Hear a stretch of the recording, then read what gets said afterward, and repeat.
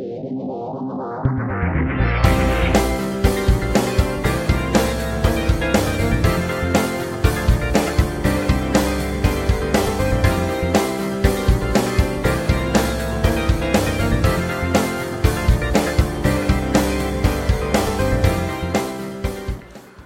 with me, if you will, to Psalm 100. Hear ye the word of the Lord.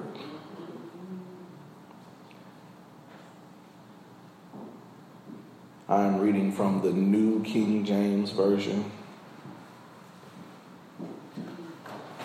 And it reads as follows: Make a joyful shout unto the Lord, all ye lands. Serve the Lord with gladness. Come before his presence with singing. Know that the Lord, he is God. It is he who made us and not we ourselves. We are his people and the sheep of his pasture. Enter into his gates with thanksgiving and into his courts with praise. Be thankful to him and bless his name. For the Lord is good. His mercy is everlasting and his truth endures to all generations. God's word for God's people, and God's people said amen. Amen. Amen. So I talked a little bit on Sunday about a map somebody made. It was called, I think it was the Ebstorf map. I might be mispronouncing it. But basically what it was in the 13th century, someone took 30 goat skins, dried them out, and painted a map of the world on them as they knew it.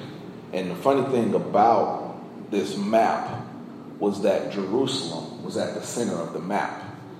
All of these, the rest of the world was outside. And the reason that they thought that is because for a very long time, people thought that Jerusalem was the center of the earth because anything that was going on during that time was going down in Jerusalem. And it's still a pretty important place. People make pilgrimages to Jerusalem and to that area, no matter be they Christian, Jewish, or Muslim. And so going to Jerusalem, making a pilgrimage to Jerusalem was a great event. And I thought about that not only for the sermon, but I thought about that when I was preparing this message, because in order to go to Jerusalem, you had to go through a gate. And there are a lot of famous gates around the world. There's the Brandenburg Gate. It was built in Germany by Prussian monarchs in the 18th century, but got even further famous in the 20th century because the place that the Brandenburg Gate was built eventually became the divider between East and West Germany. And so it became even more famous when that wall finally got torn down, because many families were separated from each other for decades behind this wall that was built on the gate. There's a South Gate in Seoul, Korea, that was built in the 14th century, and it was a greeting place for foreign emissaries in Korea. And it also became a gate of protection because there were wild tigers in that area. And they built this gate to keep the wild tigers out because they would just come in and ruin your day. There are plenty other places in Europe where gates remain. There's one called the Amsterdam Port, which was built in 1335 and is on the old road to Amsterdam, and it was restored, and people came to visit that. And then there was the Bulan Darwaza, also called the Gate of Magnificence. It's in India, and it was built by the Emperor Akbar to commemorate a military victory, and it took 12 years to build. And the inscription on it testifies to Akbar's religious open-mindedness, because now this is in Indian. But it says in Arabic, the inscription reads, Isa, son of Miriam, the world bridge pass over to it, but build no houses on it.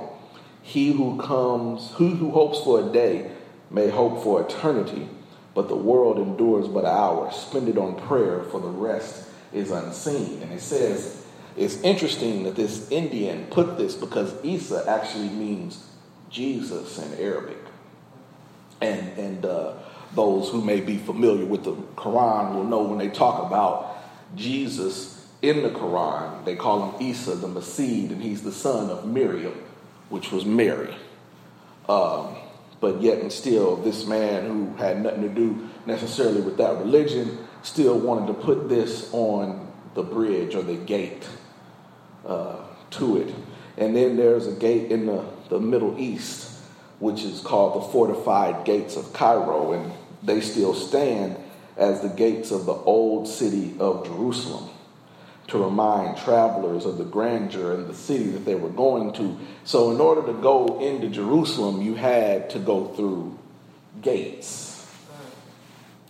Pilgrims would travel from far and wide. The people of God were spread out all over the place.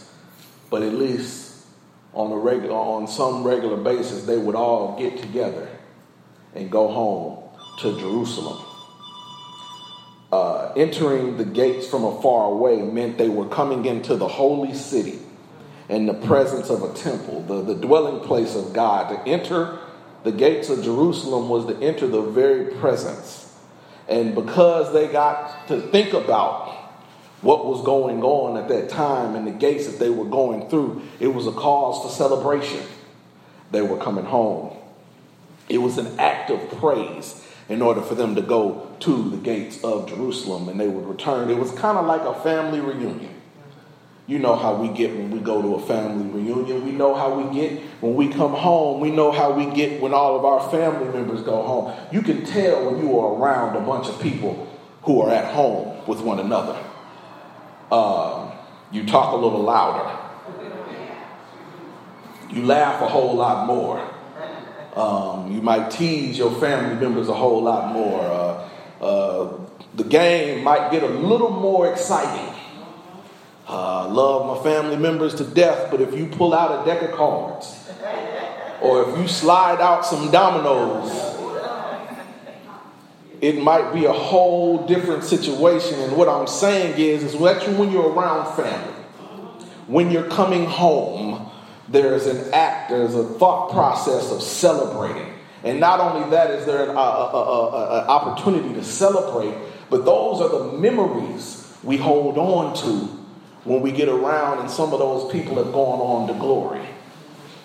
We still remember those times that we spent together, those domino games, those spade and big whist games. We still remember the fun that we'd have sitting around watching different TV shows and all of those things. And so when we get around family, there's a cause to celebrate. And that is what the text is talking about. They are coming home. And so they have something to be thankful about.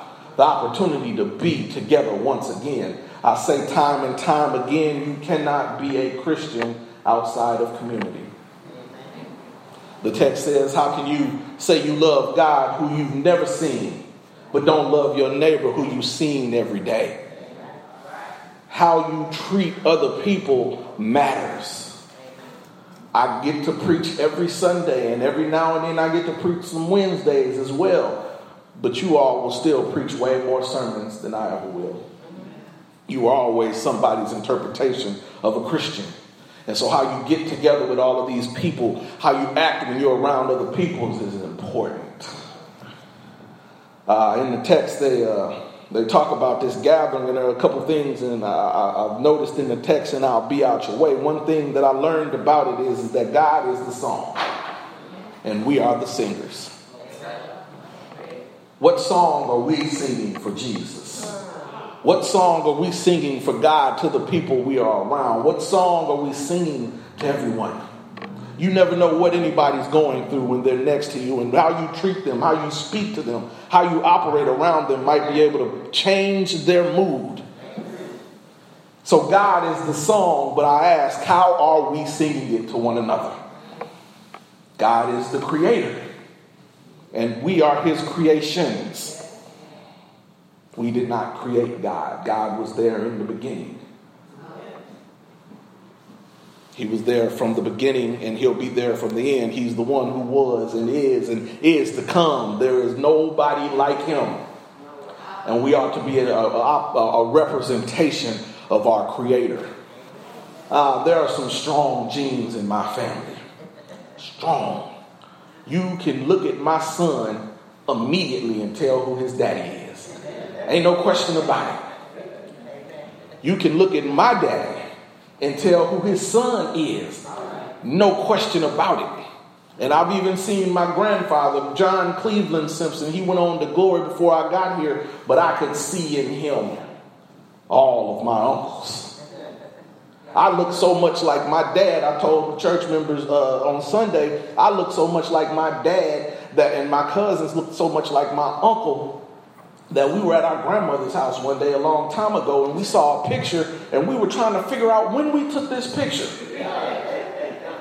It was an old black and white picture, and I was like, I told my cousin Stephen, do you remember where we were when we took this picture? We must have taken it, but it was not Johnny Simpson Jr. and Stephen Simpson Jr. It was Johnny Simpson Sr. and Stephen Simpson Sr. They took the picture. And so if God is the creator and we are the created one, we are to represent our Heavenly Father properly. And it says in the text that we are his people and the sheep of his pasture. God is the shepherd. We are his sheep. I have a bit of a pet peeve when I hear pastors say this, and I'll just be transparent about it. When a pastor calls himself a shepherd.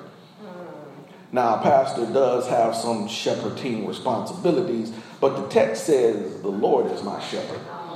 So at best, I would say my role as a pastor would be a sheepdog or under shepherd. I'm barking, earth, don't go this way, earth, go that way. I'm there, but I am not the shepherd. The Lord is the shepherd, and we are his sheep.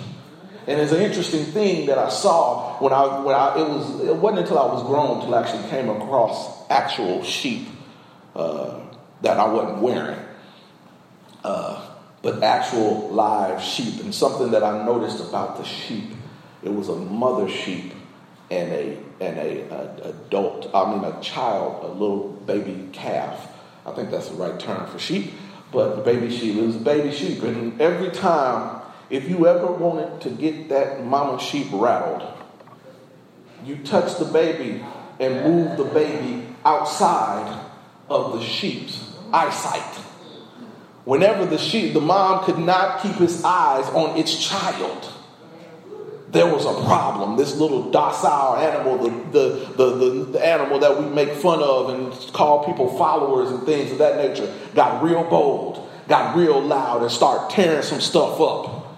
And so I think about that when I think about my Father. I'm glad that my Father keeps his eyes, my Heavenly Father keeps his eyes on me. And whenever the eyes are not on it, or somebody's trying to do something to me, I have a friend that sticks closer than a brother. I have somebody that is there to protect me, keep me, and guide me. So God is the shepherd, and we are the sheep. God is the blessed one, and we are blessed by him. And God is love, and we are loved by him. Be thankful to him and bless his name. Speak good of him. Speak well. Bless the Lord. And his mercy is everlasting, and his truth endures to all generations. Only what you do for God will last. Only what you do for God will last. I can't remember what I watched on TV yesterday. I can't tell you what I had for lunch the other day. Those things pass away. There are people that make millions of dollars making music and can't tell you who the hot song was a year ago, because all of that stuff does not matter. Some of those arguments that we have don't matter. Some of our feelings towards other people don't matter. But what matters is God is love. And God's truth endures for all generations. And we're told to do 7 things in the text. We're told to make a joyful noise unto the Lord. We're told to worship. We're told to come, and we're told to know. We're told to enter. We're told to give thanks, and we're told to bless. Make a joyful noise and worship. Worship literally means how much something is worth to you. Do we make a joyful noise unto the Lord, or do we settle for sighs and boredom and complaints? Do we worship the Lord with gladness, or do we worship the Lord out of obligation? When we come into his presence, are we happy? Are we singing? Have we worshiped on our way to worship, or do we expect the person on the stage to entertain us? Worship means you express literally how much something is worth to you. Worship is designed to praise God and be in God's presence, so it ought to be joyful. It's not supposed to look like an ancient gate or ruin. Some of those gates that I talked about in the beginning of the message were all ruins. They're torn down, dilapidated, but this is something we're coming into to take over. Worship, you literally express how much it's worth to you. If it's not worth much to you, then you don't express much. And I hear a lot of people say, well, Pastor, it don't take all that much. I'd rather be deep and introspective. You might be. There are some natural introverts. But I've learned that we all get excited about what we want to get excited about. We want to get all deep and reserved when we're in church. But we're very loud at the high school football game. When Central is scoring a touchdown, I don't see people sitting with their arms folded and, amen. That was a great job. No, we are excited when we want something. If somebody was to walk up to you and put $100 in your pocket for no obligation, I'm pretty sure you would be excited about that. And we'll do you one better. When you want something, you want to get everything that you want. If you go to the ATM machine and punch in your PIN number and request $100 out the bank account and you get 80, you don't just sit there and, well, praise God. I'm going to keep it to myself now. No, you're going to try to tear that ATM machine down. You want everything that is there for you. And so we ought to be the same way about the God who woke us up this morning and started us on our way and put food on our table and clothes on our backs and a roof over our head and given us the activity of our minds. And our very breath is not even ours.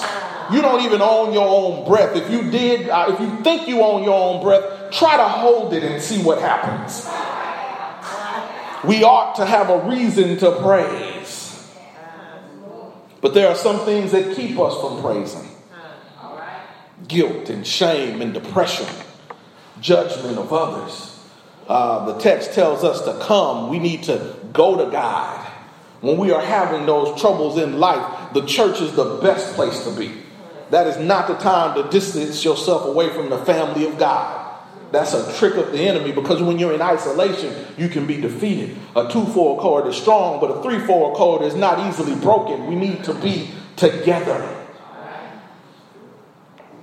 and not worry about the shame and the depression and the judgment of others and feeling guilty about it. If you feel guilty about something you have done, you are in good company.